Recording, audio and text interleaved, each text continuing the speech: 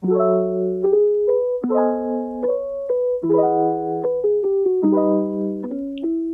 there!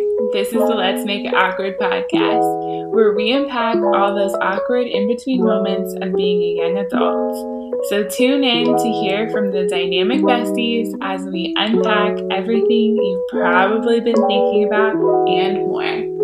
Enjoy!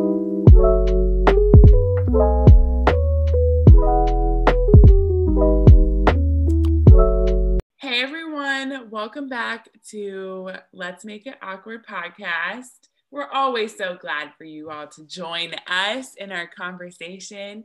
And it wouldn't be our podcast if we didn't start it off by talking about how spicy we're feeling. Ow, ow. Ow, ow.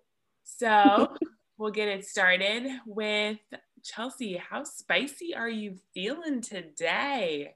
Ooh, I feel like I'm like ghost pepper level today because currently at the beach, I'm living my best life, thriving, some would say. I didn't know that a walk could be so enjoyable until I came to the beach. And I don't know, I feel like this is a little slice of heaven, so I'm really having a great weekend. But I think my only downfall is that I'm currently sitting in like a basement at my grandparents' beach house, recording this podcast, and I can't see your lovely faces because I had to call in because of Wi-Fi. But who needs Wi-Fi at the beach? She said it, ladies and gentlemen. She's living her best life. She's found a piece of heaven on this earth. Can't take that away from you. Not even having zero Wi-Fi can slow Chelsea Thomas down. And I think that just shows the resilience that you embody. I, Lainey Allspaw, would, if I'm talking about my spicy meter, I'm not someone who I think could ever be like ghost pepper spicy, simply based off of the fact of my spice tolerance is nowhere near there. But I do think that I'm veering onto extra spicy today. Somehow I have been very restful lately. Met some nice new people recently. Lexi's giving me some. Wait. Lainey doesn't meet people, yo. So who are these folks? No, I mean, if they deserve to be spoken of one day, maybe they will. But right now, oh my god! Right now, okay, ladies and gentlemen, I am on the seat. I'm on the edge of my seat. Yes, I am with you in shock factor. You are not alone. Just wanted to let you know that yes, I will also be patiently waiting for her to drop the secret album. Yeah, okay. But yeah, she did just bait all of us like that. You're welcome. I mean, it's just edge of seat, cliffhanger, experience the thrill of life. All right? That's what I'm here to do. But I was going to say more than either of those things. The weather has been impeccable here in North Carolina lately. And we went through a stretch of having like really gloomy days. And now we've had only sun, like 60, 70 degrees. That feels very ideal, very idyllic. And I kept on seeing all of these things on Instagram that were like, I forgot how much seasonal affectiveness disorder affected me until the sun came out. And I was like, where's this burst of energy that I never knew I had? And so maybe that's one of the reasons that I'm like, I may have only gotten like 6 or 7 hours of sleep last night because I did not realize that the clocks went forward. But here I am. Sun is up, so am I. Wow. How do you follow that?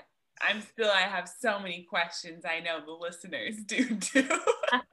One day we'll get the answers. Wow. Yes, I am.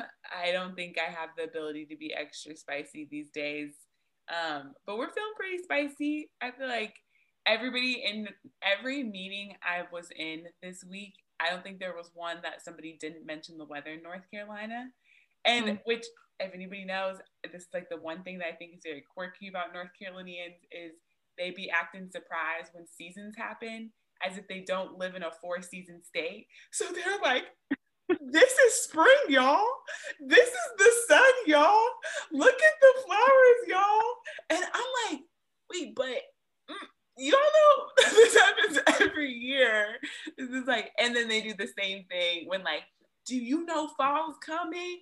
Do you know fall is coming? Then fall comes and they're like, that was overrated. And then they're like, but it's fine. I love winter. And then winter comes and they're like, if it snows, we're closing everything.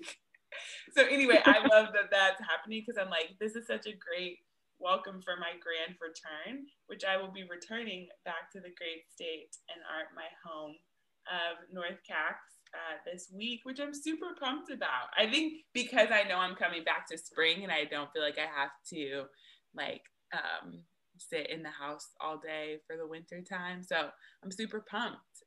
So see you soon, Chelsea. Wow, I feel like it's officially official because now people know. Like it is on record, it's recorded. There's no going back. I got a verbal commitment. So I mean, I don't know if my spicy meter can go up anymore, but it might have. All the good news today. All the good news. But on that note, so today's topic, and we're super excited to talk about this one because we feel like it's relevant, it's complex, it's something that we should talk about more. It's obviously March, and we're like in March, we're in the middle of March. And it's Women's History Month, and there's so many great things that come out of taking time to just tell her stories, and just talk about the experience of being a woman, good, bad, and everything in between. So with that, we felt like what comes from that is just so much of advocating for yourself and navigating relationships and how you show up in spaces as a woman. But Chelsea, Lainey, how do y'all feel about Women's History Month? Like what about it is special or important to you? That is a good question. I feel like that's a big question. I think with a lot of months or things like this, I feel like, yes, it's important to like take this time or like designate this time to have conversations like this, but I feel like it's even more powerful when they're continued across. Like, we don't just need to have a month to talk about women's stories and history and talk about empowering other women. So I don't know, I think sometimes I do get a little frustrated with things like this where I'm like, it just seems like it's an uptick of these conversations and then they slowly fizzle out throughout like the next couple months or weeks. But I guess it's a both and. Like, I do feel like it's really important to hold space for these kinds of conversations. And I think as a woman who is like, I think maybe throughout college and post-college, growing into a more empowered version of myself and learning how to advocate for myself and tell my stories and be vulnerable and like appreciate where I've been and where I'm going. I guess I'm excited to start having these conversations. I agree. I think it is that both and that we love to talk about, that it's wonderful and I think necessary to provide space for people to have these conversations and to tell their stories.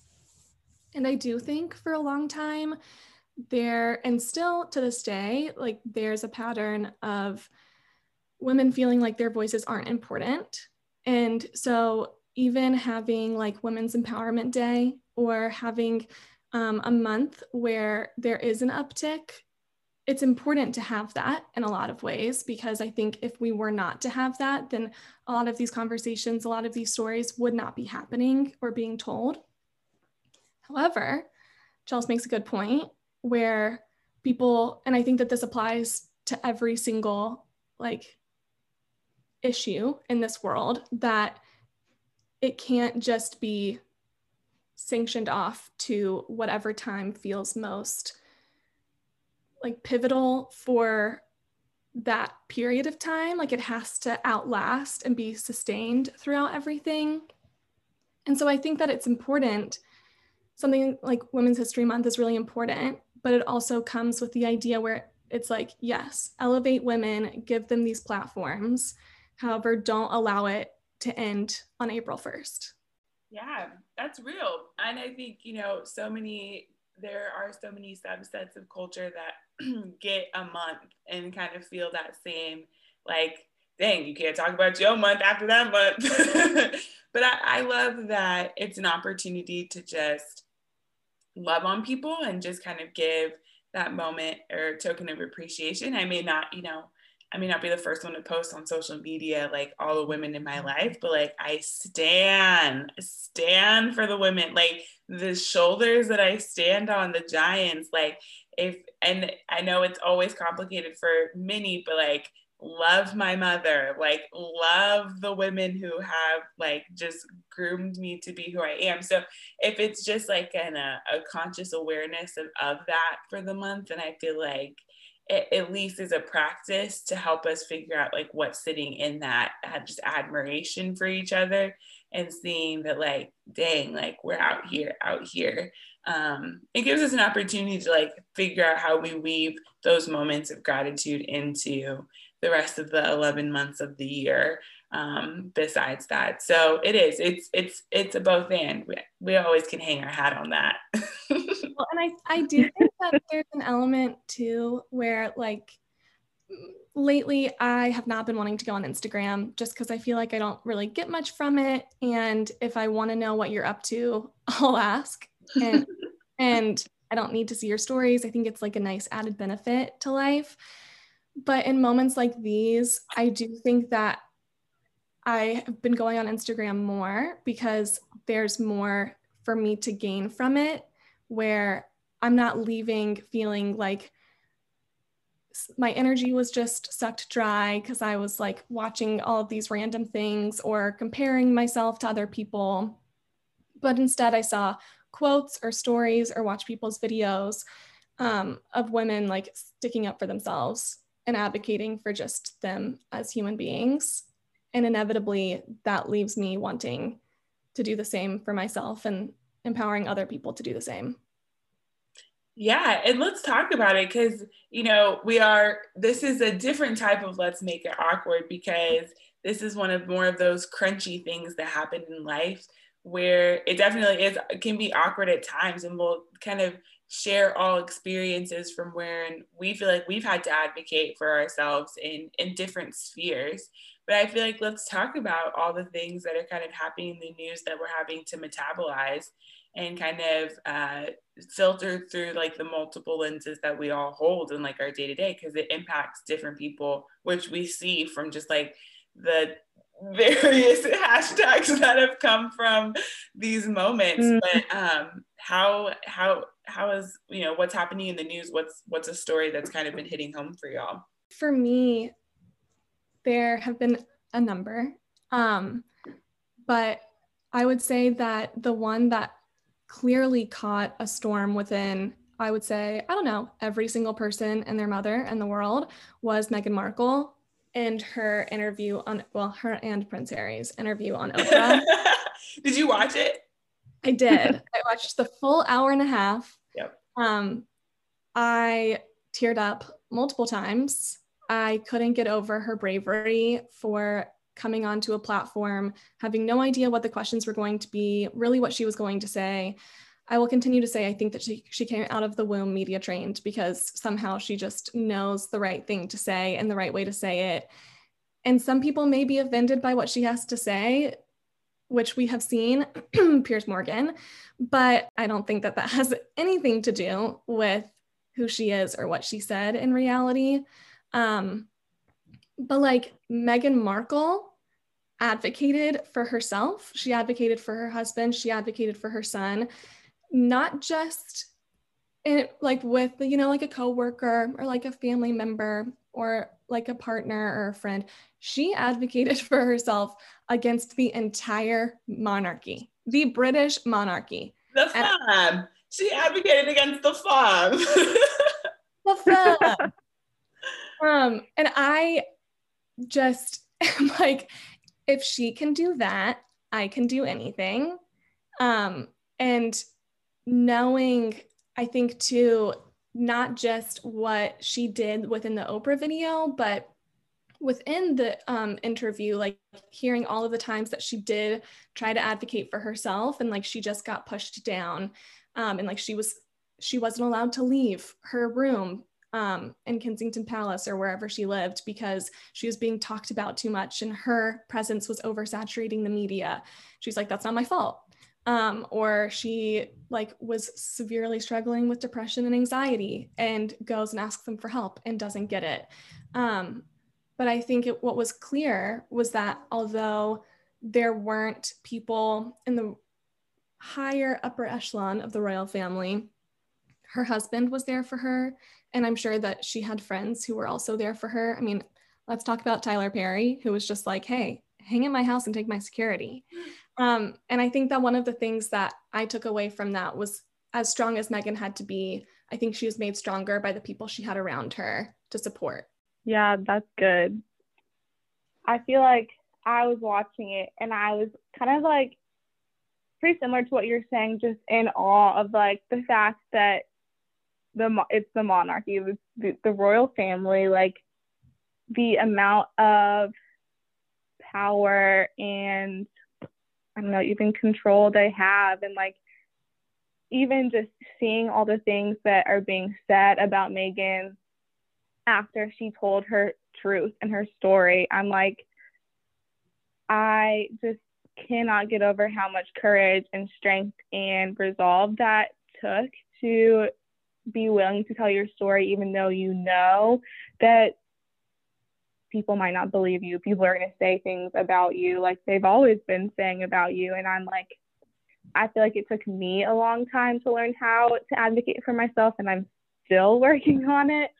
And I don't know, I think just seeing her ability to do that despite the risk, I'm like, it's so public, and I think it's just so encouraging, hopefully, to a lot of women, because at least for me, I'm like, okay, I'm struggling to advocate for myself for like in like one romantic relationship here, like in one friendship here, like sometimes at work with my coworkers, and I'm like so worried about maybe what I'm risking or what I'll lose if I set a boundary with my family, or I'll set a boundary in a friendship. And then I guess seeing her ability to love herself enough to risk everything she risks by speaking out and telling her truth, I'm like, okay, I feel like I can do anything.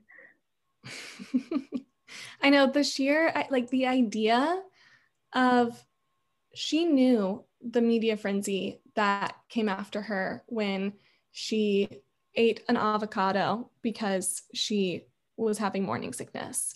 So she knew she could have, you can't imagine, but like she knew what she was going into in terms of the backlash, the inevitable backlash that she was going to get from telling her story. And I think so often it can be really easy to think about all of the negatives that can come out of advocating for yourself, or the potential for like the initial fear of, Chelsea, exactly what you're saying. Like, what would happen if I set this boundary? What happens if I tell someone that this is how I'm feeling? What happens if I start this conversation? And so like, going into things and knowing and already kind of thinking through what could be is hard enough. And then once you do it, there's definitely positive support for Meghan and Harry. But with every one positive comment, with every 100 positive comments, even, like there's one negative comment, and the negatives can really stick to you. So I cannot imagine being in the playing field that she's in and still having the ability to advocate for all that she did. I think the story, one, it's like, I think we just missed seeing her and hearing from her. So it was just kind of like nice, because it's like, you've done, like, we, for like months, we're so hyped that you were going to be the princess and you married like hot Harry over here. So like we were really watching her, and then she just kind of disappeared. And I think that's interesting too, when she was talking about like her friends were like, Megan, like, are you okay? Because we weren't hearing from her for so long, so it was so anticipated. Kind of the interview itself. I think ultimately there's just like some key core elements that we can all model from the experience. And I do think that it's like when you let fear control your life, then like you live a smaller life because of that. And I argue that like she had nothing to lose from doing this because she already lost everything. And I always kind of joke, I'm like, you have nothing to lose but your dignity. And when somebody's already smeared that, like you're kind of like, I have to do this. I'm entitled to this. I'm entitled to writing my history or her story of how this went down, and not continuing to let somebody else take my narrative. So by no means do I think, she probably felt that convicted to tell the story the whole time, but I think she said it. And there's always these like, there's little seeds along the whole thing that like the story is clear as day. She's like, how do you think they could not like expect us to say anything when now they're perpetuating the falsehoods? She's like, that was the brink. We had no intention to do anything of this nature. None of what's happened we had intentions to do. And then I think the thing that gets a lot of people in advocating for themselves, not only being driven by fear, but it's that a lot of times people don't know what they need. And so because there's a fear of, if I ask somebody for something and I don't know what I need, then somehow I'm not entitled to whatever that space is. And I think a lot of people and a lot of girls I hear, or women, I hear just being like, well, I don't want to ask for that because I'm not sure about what I need, or like, I'm not sure what this is going to do.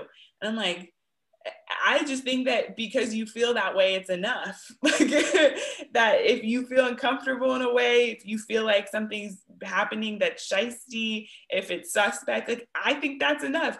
People have made decisions on less for decades. Like people don't really, I don't think women, have a lot of examples at which we got to be impulsive. So we think that we don't get to like just have these essential, intuitions about a situation and then be able to ask for time to figure that out. And I feel like everybody thinks when they advocate for their need, they have to have it all completed out. And I think that was Megan's thing. I think the juxtaposition of her work being dedicated to women's rights, had she not had that, I don't think she would have been able to get through this, because even in that moment, she didn't know what she needed, but she knows she needed something. She knew something was wrong. And I think that's what people get caught up in, is like, okay, you have this crisis moment, something's wrong, but you don't know what you need. But that's where you surround yourself with people who support you, that's enough. That they say, okay, well, I don't know either, but we're going to figure it out together. And I think the beautiful part for me was at the end when her and Harry both kind of shared that they felt like they saved each other. And I'm like, that's humility right there. That it wasn't one was a shining armor. It's when we say we're better together, like that's what we mean, is that we can look at each other and say like, our love, what we've created, saved each other. And that's how we know it's bigger than both of us as individuals. I really liked what you said about fear. Like, if you're living your life in fear, you're living such a small life. And I think it took me a long time to realize that. Like, I grew up being this like introverted, shy, people-pleasing Enneagram 2.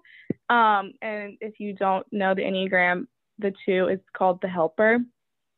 So I'm like, I can identify I sometimes think that I could identify someone's needs just by looking at them. But I'm like, no idea what I need. Could not tell you how you can best support me. Could not tell you like how to show up for me, and refused to ever ask for help or ask for what I needed, because I was just like, I think that a lot of women feel like, society kind of tells us that our role as a woman is to like serve others and like put other people's needs before ourselves. And I think that when I was younger, I really took that to heart, and I was like, okay, like this is my job is just to like sacrifice myself for others. And I think like my religion played a big role in that, which could be a podcast episode on its own.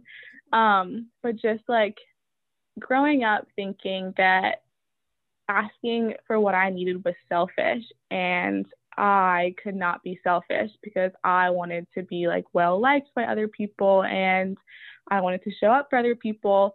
And I think that those things to some extent aren't bad. Like I do want to show up for my friends and my family and love them to the best of my ability, but you can't do that if you aren't getting your own needs met and you aren't able to have that reciprocity of like, I can show up for you, but I also need X, Y, and Z to like be the best version of me.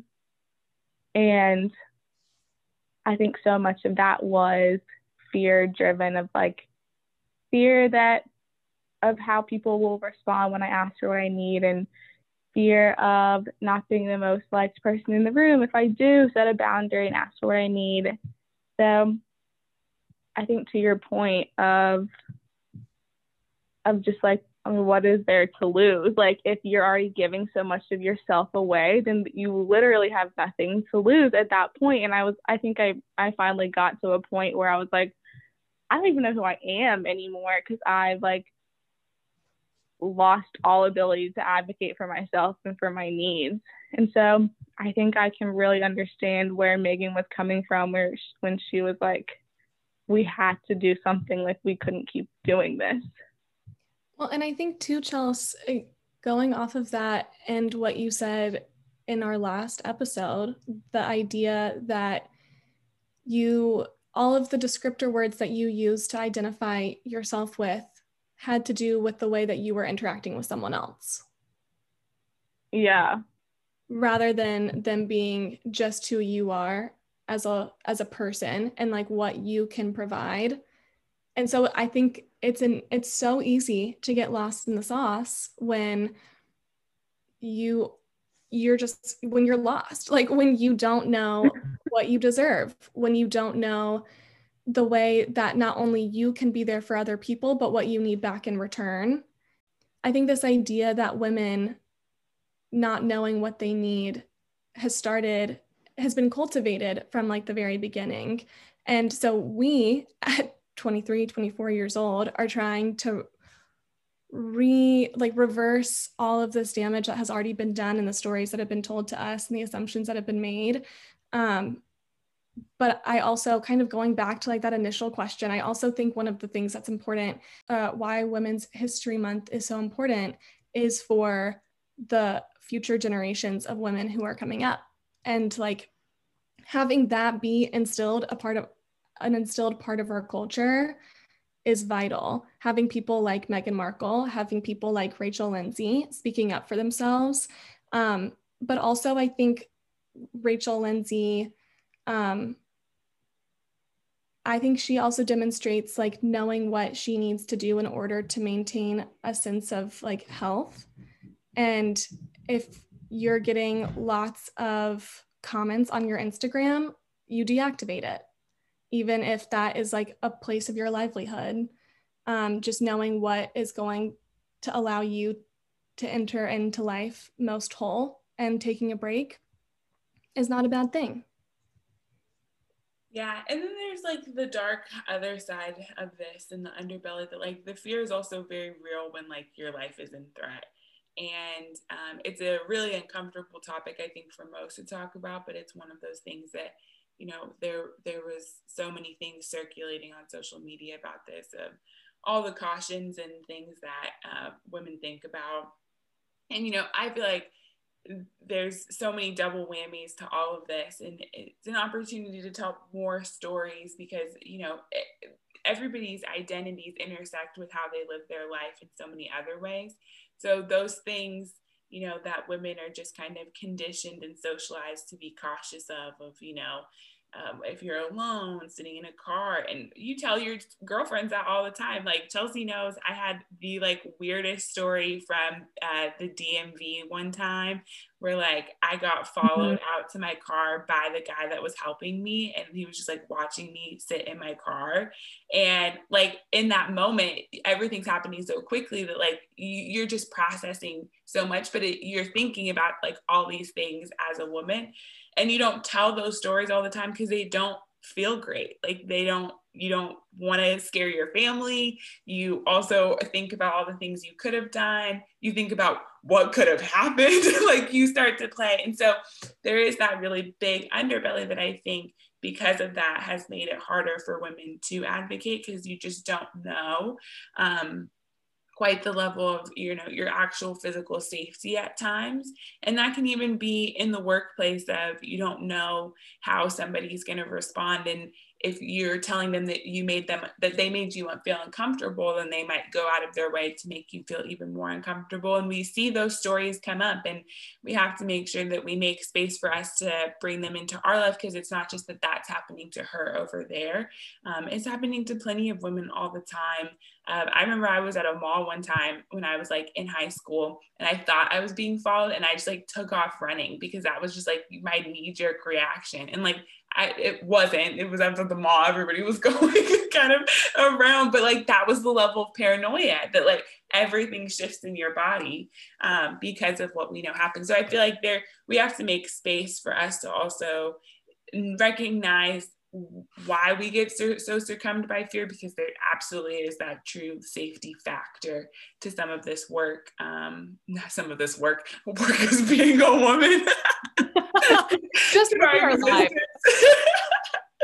But we want to, you know, make this even more nitty gritty and kind of talk about how we've advocated for our needs in different types of relationships, because it does show up so differently in work and romance and just friendships. And so we're going to jump into some story times. Chelsea, do you want to kick us off with the juicy, the romance, the ooh la la? Ooh la la. I would love to. I feel like I've been talking about romance so much lately, but I mean, Lainey's the one who's meeting all the new people right now. Apparently, and she was so quick to be like, I got a work story. I was like,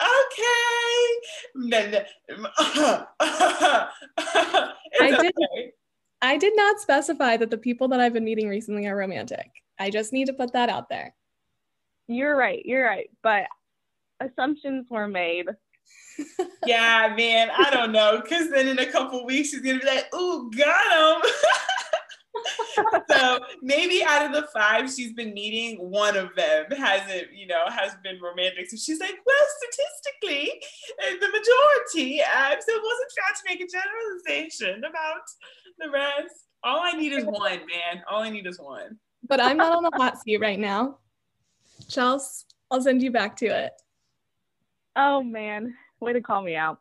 I feel like I've kind of touched on my inability to not be able to advocate for myself, but I think in the last couple of years, thanks in part to the two of you and some amazing friends / mentors / people that love me well, I feel like I'm learning more and more how to ask for what I need, how to stop worrying about the way that someone's going to respond when I ask for that, because like ultimately it's like if I am in a romantic relationship or situationship and I ask for what I need and they can't show up for me in that way, then like I learned sooner rather than later that they're just not the person for me. So I think most recently my story time would be just I was talking / dating this guy, and things were going really well for the first couple of dates. And I was like, wow, this is really sweet. Like we've dived into a lot of these like deeper topics, like family and politics and religion and all of these things. And it seemed like we were really vibing. And then he kind of started challenging me to like have more conversations about faith and religion and some purity culture, and we're talking about all of these things, and I'm like starting to advocate for myself and for what I was learning in all of those areas of my life, and I'm like explaining things to him and kind of trying to hold space to understand where he was coming from while also explaining my perspective, because we had very differing perspectives on all of these topics. And all of a sudden, it kind of felt like he was trying to prove me wrong and trying to gaslight me and trying to tell me that my feelings were invalid. And I was like, oh my gosh, like for the first couple of times that happened, I had no idea what was happening. And I would just like leave our conversations being so confused, because I was like, I don't know why I feel so uncomfortable, but I know I do. And I think that goes to Lexi's point of like, sometimes you don't even know what you need, but you know that you don't feel good. And I was like, I know I don't feel good right now, which is not really a quality that I'm looking for in a significant other. And so I like took some time to process, to think through. And I was like, okay, what I need from this boy is for him to not have these conversations with me from a place of trying to prove me wrong or try to like sell me on his side of the story, but rather to hear me out, like have a discussion about our different perspectives, and then like respect and appreciate me for where I'm coming from and what I bring to the table. And we sat down to like have this conversation where I basically said all those things to him. And I was like, you don't have to answer me right now, but I just would like for you to think about it and get back to me and tell me if that's something that you can show up for me with, or if like you really think you are so right and I'm so wrong, that like anytime we have conversations like this, it's gonna leave me feeling less than and doubtful of myself. And I think I was shaking and sweating throughout that entire conversation, because I think that is one of the most clear moments of me telling someone that I liked, like that if they couldn't show up for me in this way, then I was going to have to remove myself from this situation. And I don't think I've ever been that vocal about it before. And he ended up not being able to show up for me in the ways that I needed. And so I had to end it. But as hard and uncomfortable as that situation was, I'm like, I guess, grateful, because I proved to myself that I could do it. But I'm sad that a man put me in a position to which I had to do that, if that makes sense. Oh, and we love to end our sentences with "if that makes sense," don't we? I know. And I was like, I regret that. No, I think A, that does make sense. And B, I think what's even more beautiful about all of that is like, not only did you advocate for yourself, I would say in numerous conversations and in the way that you heard what he had to say, but for you to also then like maintain that and not just advocate for yourself and saying, this is what I need, can you do it? But for him to say no, and for you to be like, I'm going to continue to advocate for myself, not just in this conversation where I've told you what I need, but by saying, this is not good for me. I can't have you be in my life. Yeah. And I think there's, maybe this is just me, but I think there's kind of this weird thing of like advocating for myself in romantic relationships feels so different from like friendships or family or at work. And I think it's because so many, I guess, like the romantic feelings are involved in like, and maybe some aspects of it being a man, and you don't always know how a man is going to respond when you advocate for yourself, or I don't know. I think advocating for myself in romantic relationships still feels kind of weird so often, because it's like I really put myself out there, and if like he can't show up for me in this way, then I think it used to be really easy for me to doubt myself in like in future romantic relationships. Like, am I ever going to meet someone who can show up for me, or who can respond well to me advocating for myself or explaining what I need? I was just thinking about that idea when you were talking about it, and how much easier it is to do something a second time when you've had a positive experience. But regardless, how much easier it is to do it a second time if you've done it the first time. And so like, you may not have had the most positive experience with this guy, but then you also have been feeling way more comfortable just saying exactly what your belief system is, what your opinions are on things, how you feel. And people, I do think, are like living into that even more, and just respecting you and what you have to say. And then you also value that more, which it's like what standards we have, that like we just love the fact that someone can respect us. But like I think that that's part of it too, is like you've done it this time, and so this next time has been easier. The next time will be even easier. That's true. I know now it's kind of a hobby. I'm like, make me advocate for myself, please. Who's next in the practice ring? Yeah, it's a muscle. You got to work it out. And then, but I think, it's so, you said it, it's so different in different types of relationships. And you already touched on that. Like this one, there's so many factors that you're kind of balancing that go into the cost benefit analysis of like, is it even worth it to talk about this? Like, where's the best entry point? Stuff like that. But we're also making these decisions in lots of other spaces in our life too. And I feel like one that feels like it's also weighted pretty heavy because there's also so many other factors is work. And so anybody My have time to shine?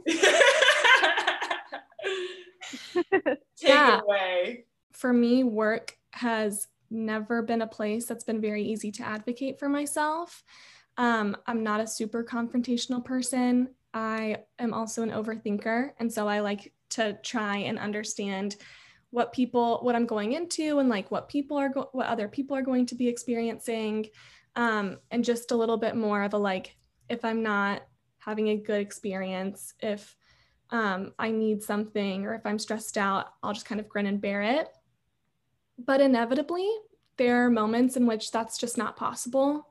And last May, there was this 1 week where a lot happened. I mean, I had been told a couple days before that I could lose my job because we were low on funds with COVID. I had just been broken up with. I was also working on a project that was for year-end fundraising. And so in my mind, all of a sudden it becomes, if I don't do this project well, then no money's going to come in. If no money comes in, then I'm for sure going to lose my job. And I don't know, we were in a pandemic. And so I just was having a day where every single thing was making me break down. It just so happened that that day was the day of our weekly staff meeting. And I seriously considered texting or calling my two coworkers, who I know very well, that I wasn't going to be able to make it today, not feeling quite up to it. Like, can we reschedule? Not giving a lot of information, but something within me was like, see how you're feeling when the staff meeting comes. If you're still not feeling good, like, you know that you can regulate your emotions pretty well, like, just kind of get through it.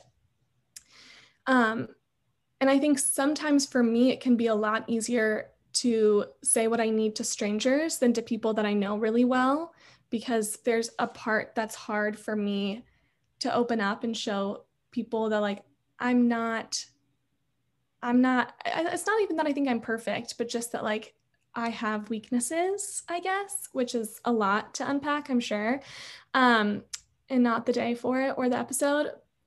But when we started the staff meeting call, it just became clear that I wasn't going to be able to make it through this meeting.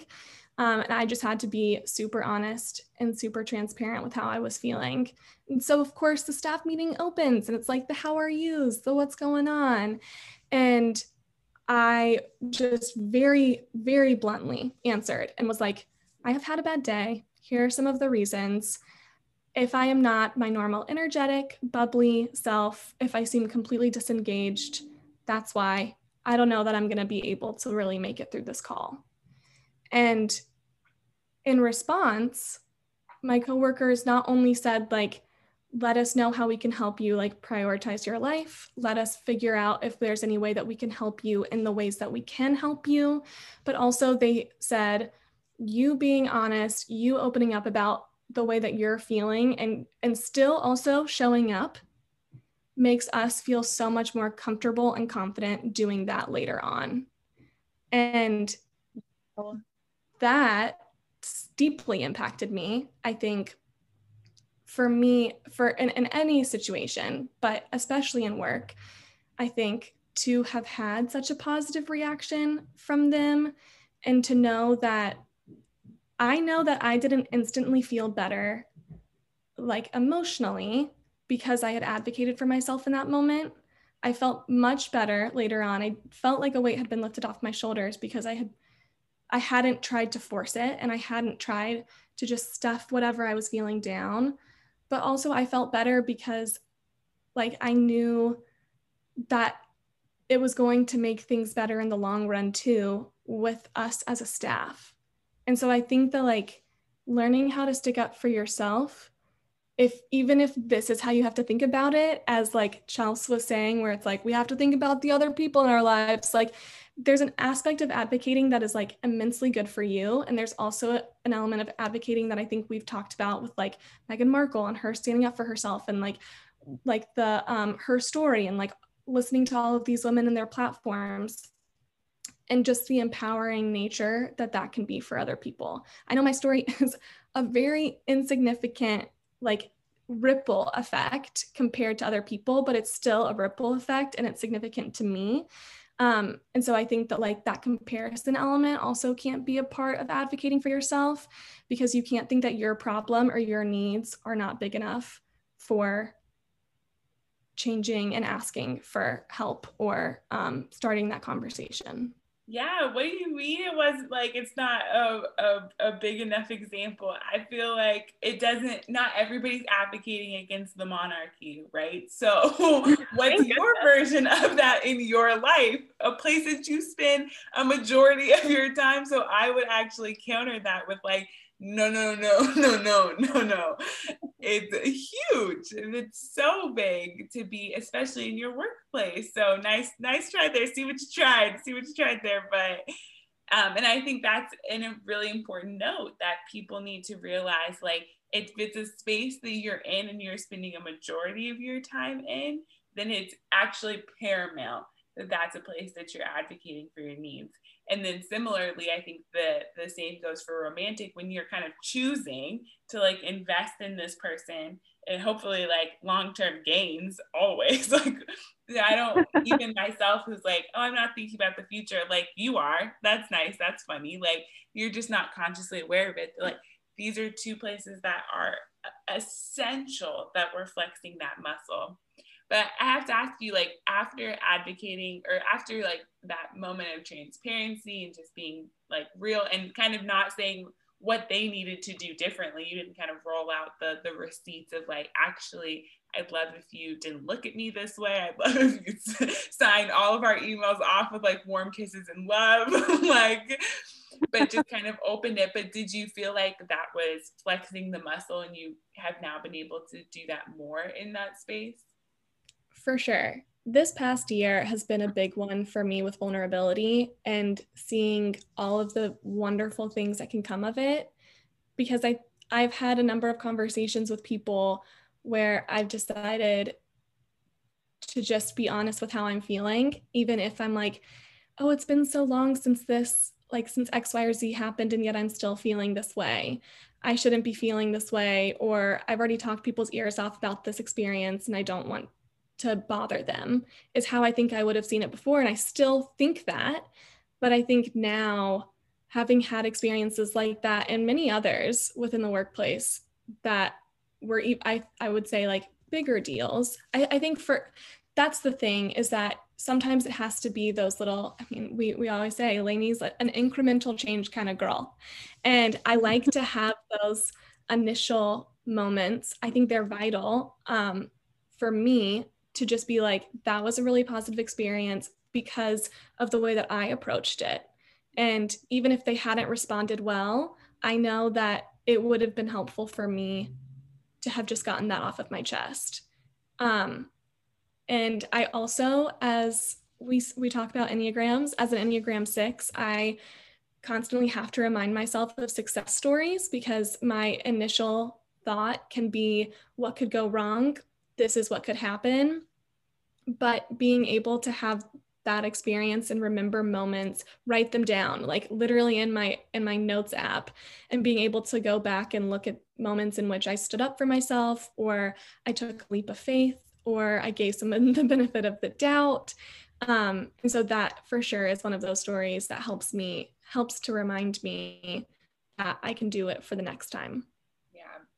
Yeah, I always think about like Brene Brown's little jar of marbles, especially when it comes to an Enneagram 6, where it's like, if you think you get their whole trust from the jump, you are just so wrongly misled, which like is very different, because I think with a 2, you definitely get like the whole enchilada. You can just like do what you want with it. It's been an honor. All the sides, all the toppings. Before you even know the person, it's like, wait. But then with a 6, it's like they responded well today. Here's a marble. It's like, you gotta put in major work before you're like really all in and feel like it's that safety for you. Yeah, it's complicated. It's a commitment, honestly, to yourself to be consistent showing up in spaces in this way, because it's not easy. It doesn't, hopefully it does get easier, but work just is a different type of environment that you have to navigate, and you're kind of where you sit on that podium of the power dynamic is also really interesting. I think as young professionals, not a lot of us are entering top tier unless you're like running your own business, which is a whole different thing. But a lot of us aren't entering where we get to create that environment and culture. If anything, we're having to ascribe to somebody else's. And so finding places in which we can still be ourselves in that is, I think, essential to our longevity and sustainability in workspaces. And I think can turn really toxic really quick if there ends up being like some core differences. Cough, cough, Chelsea. Yeah, that one, I felt that one. Okay, so the last dynamic of it all is really friendships. And so I'll take this one, which I think is actually pretty ironic, because I'm sitting here thinking about like, all right, when does this happen? And part of my MO, and I feel like now I have to tell everybody my Enneagram, like, because apparently it's the blueprint to how somebody operates. But I'm a 9, and I think most of my friends would argue that like I don't share my needs, so nobody gets to help me, but not in a like trying to withhold something from people or like being spiteful in it. I think Chelsea was the first one that really, I think Chelsea living with me got a really up close experience of that, like I just meet my own needs quicker than what other people meet them. And so when I do get to a place where I have to advocate for my needs in friendships, you know that like so many other signs have been missed. Like we know that it's like crisis mode, like I'm big mad, but something has happened. So when I think about it, and I know this person listens to our podcast and he's going to be so mad at me for telling this story. But I'm just inviting him to have a wonderful experience of listening to somebody tell a story of how impactful their moment was, because I'm sure he's going to be like, I cannot believe you did that. But the experience was, okay, so like I said, I'm really good about just kind of showing up myself and whole in situations, and I argue that I'm a pretty chill person, pretty easygoing, and it's just not what I think relationships or I've never seen friendships as that, of just like I need to lean on them for a lot of things. I think a lot of my time with people is just like I have a really great time with them, so like cool, if I have a really great time with you, why would I not spend more time with you? And then comes a friendship. It's not that I'm coming with you for my needs, but this is an experience where I think the biggest lesson learned was when it's not received and you just need time, because neither party really knew what their needs were. And so just needed that time to figure it out. And you felt like you lost something, but in reality, the relationship came back stronger. So I've been friends with this person since my sophomore year in college. And he was like one of the first people I met on campus. And so we have like this hilarious story of how that happened. And we started just hanging out. It was really great, really positive. Fast forward to our senior year, and it was just like a lot of that kind of back and forth of like, I've gone abroad, I'm back, what have you been doing with your life?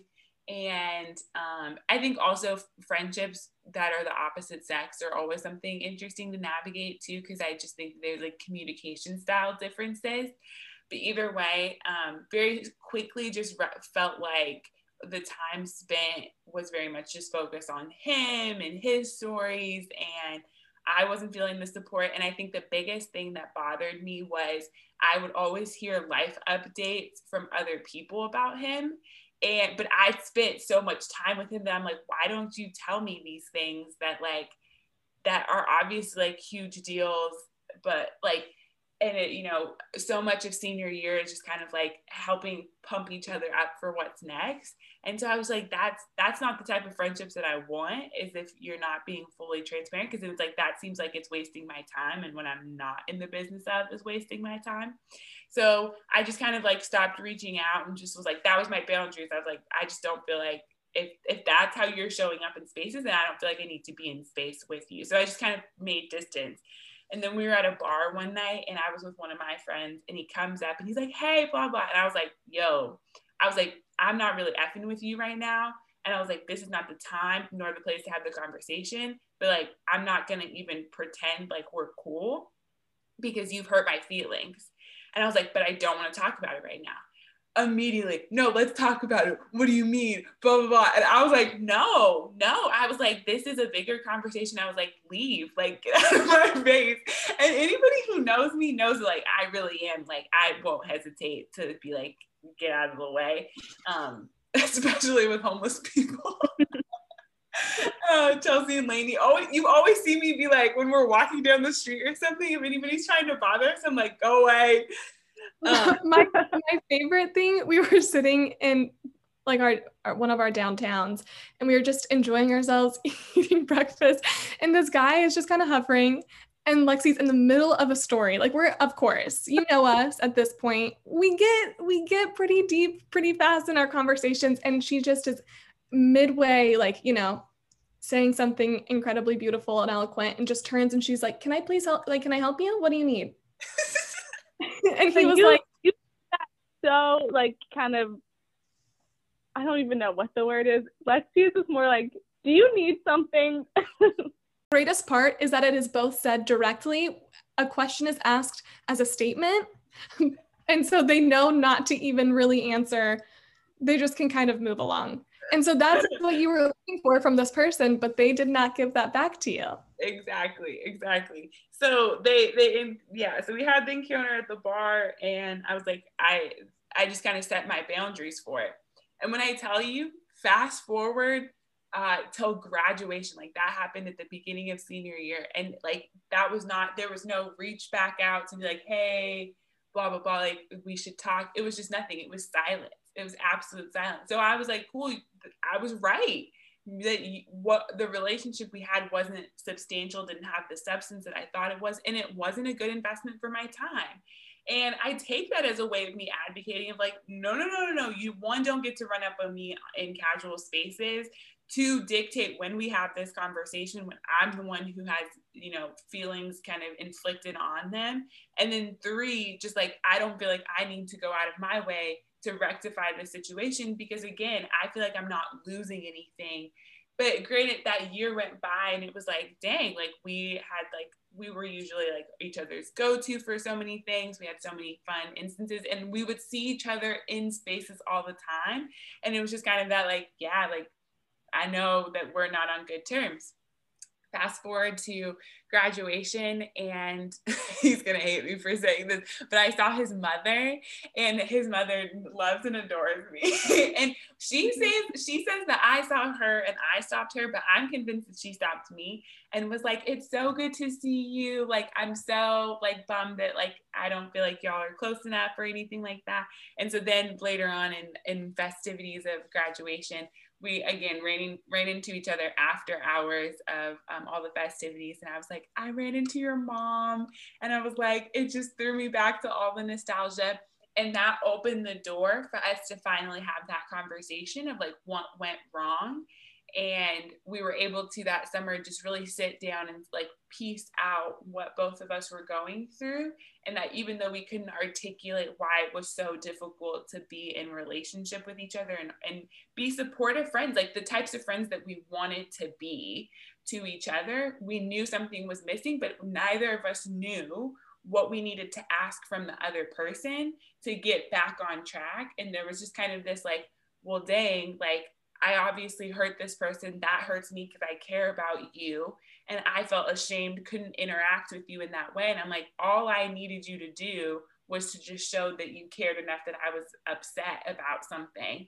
And I think sometimes in friendships, that's really all you need is acknowledgement, because it's not like this, I'm signing a marriage license with you, or you pay my checks at the end of the month. Friendships are so much more complex because it's like we're choosing each other mutually. So it's like, I don't need you to show up perfect and you don't pay my bills or do all that, but like you're a value add to my life. So I want to make sure that both of us are feeling that support for each other, because we know we have all these external things happening. And it was like the best thing that we could have done. Being able to kind of click that restart on our friendship was like, has made it so robust and like bountiful now. Hopefully, I doubt he's even gotten to this far before he's texted me being like, you're a savage. But it's like, it's just now we have this thing that's mature, and it has opened up that avenue for communication, which again, I think is really hard with opposite sex friendships too, because like, just don't think you always communicate the same way. But now that we've gone through that hardship, it's something that we can always default now because we know we've done it. And we keep saying that over and over again, like once you do it and you get that positive reinforcement. But I felt that like when you have to have time in between something and you don't know if it's ever going to come back. And I think some people feel that in relationships too, that like you kind of leave it unsettled a little bit, not knowing where it's going to land. But that was definitely an example of when advocating, you know, I've advocated and it didn't always go the way that I thought it should or could have gone. But over time, you know, you continue to process through it, and ultimately resulted in a better relationship that I couldn't even have fathomed before, because I was very much okay with never speaking to this human again. And now I'm like, and like it's like a little, if I say a little brother, he's gonna be mad. If I say a big brother, it's gonna boost his ego. So like, just a good friend.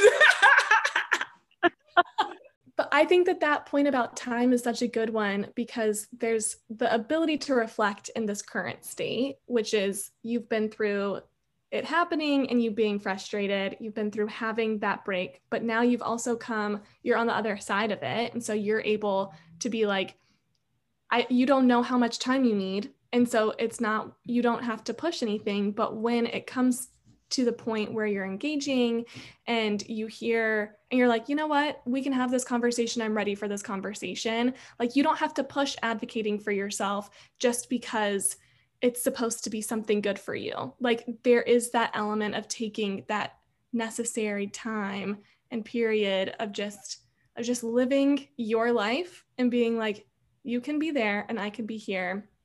And it's not that I'm not advocating or that I'm like not doing something that I should. Mm-hmm. Yeah. And I think that only adds to the complexities of all of this. Like, there's no blueprint for the right way to go about doing this, but it's really trusting yourself that the needs that you have deserve to be met in some capacity. And that's not always putting it on the other person to meet those needs. It's a lot about being able to hold space for yourself to meet those.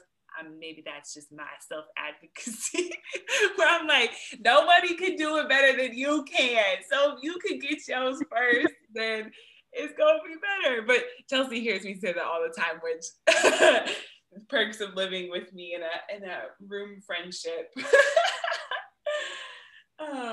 Which is really, I feel like that's awesome. A whole other podcast, Chelsea, right? Us living together?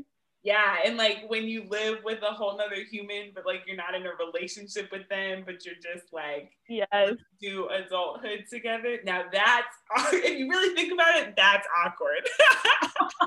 That is awkward. And I'll just say, being a 2 who is like, tell me your needs, living with a 9 who is like, I have no needs, do not help me. I'm like, what? So this is sitting being like, so what am I gonna do? So how do I spend my time now? But it's worked out great, hopefully. Yes, I think that's been a big part of my learning how to like identify my own needs within myself and learn how to better show up for myself. Like you're saying, that's such an important part of it too. Just like being able to hold that space for you without consideration of anyone or anything else. Like, put you first sometimes. Like, advocate for yourself to yourself. And then, like, I feel like that kind of spreads outward to the people around you. Beautiful. Drops mic. Retweet. Tweet.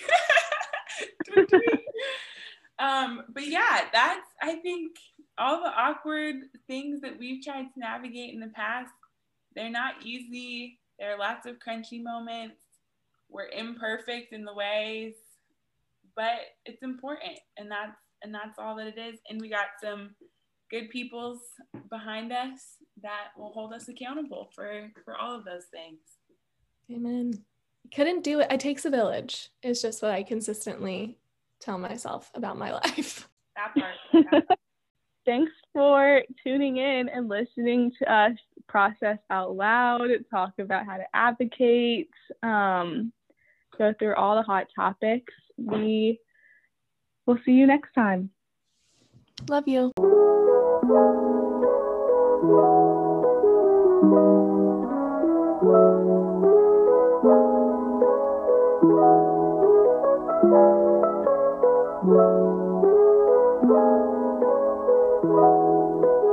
Thank you.